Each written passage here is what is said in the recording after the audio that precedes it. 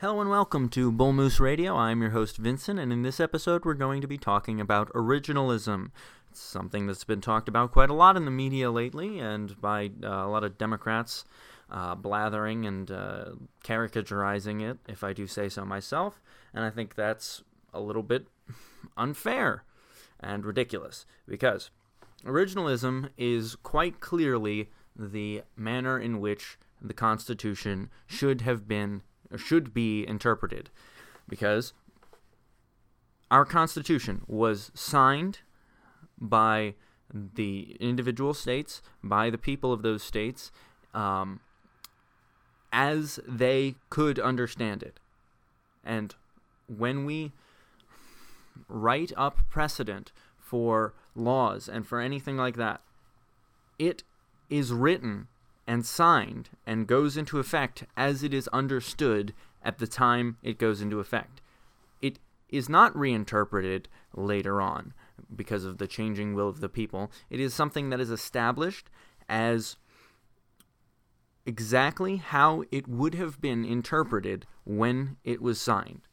If I write something up and you agree, if I write up a contract and you agree with it and sign it, and somebody looks at that contract later and says, well, now we could interpret it this way, that contract is no longer a valid contract because you're reinterpreting it.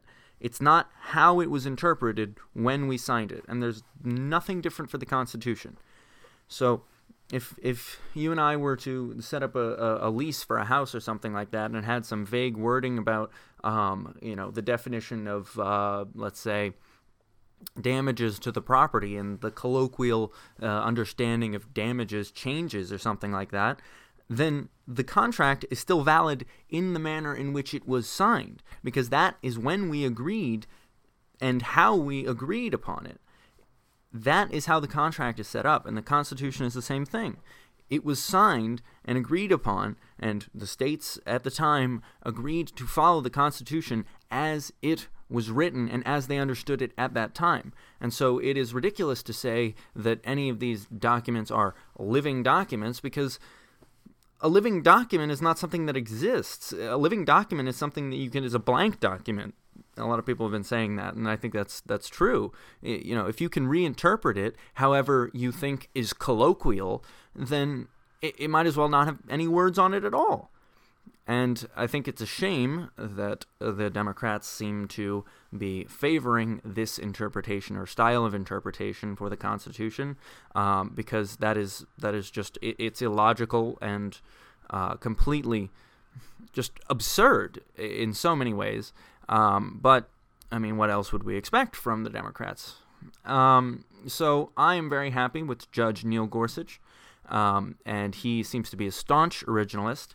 And he very much believes in what I've just explained to you, that the Constitution should be read and interpreted how it would have been interpreted and read at the time it was signed and put into effect.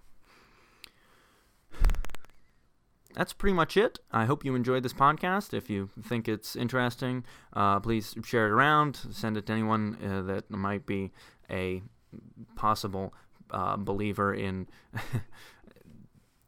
the non-originalist living document nonsense. That's pretty much it for this episode. Have a wonderful day, and don't forget to be reasonable and think about things in the context, and don't just listen to people whenever they tell you, they mouth off about nonsense. Just, use an objective, critical lens to analyze everything you see.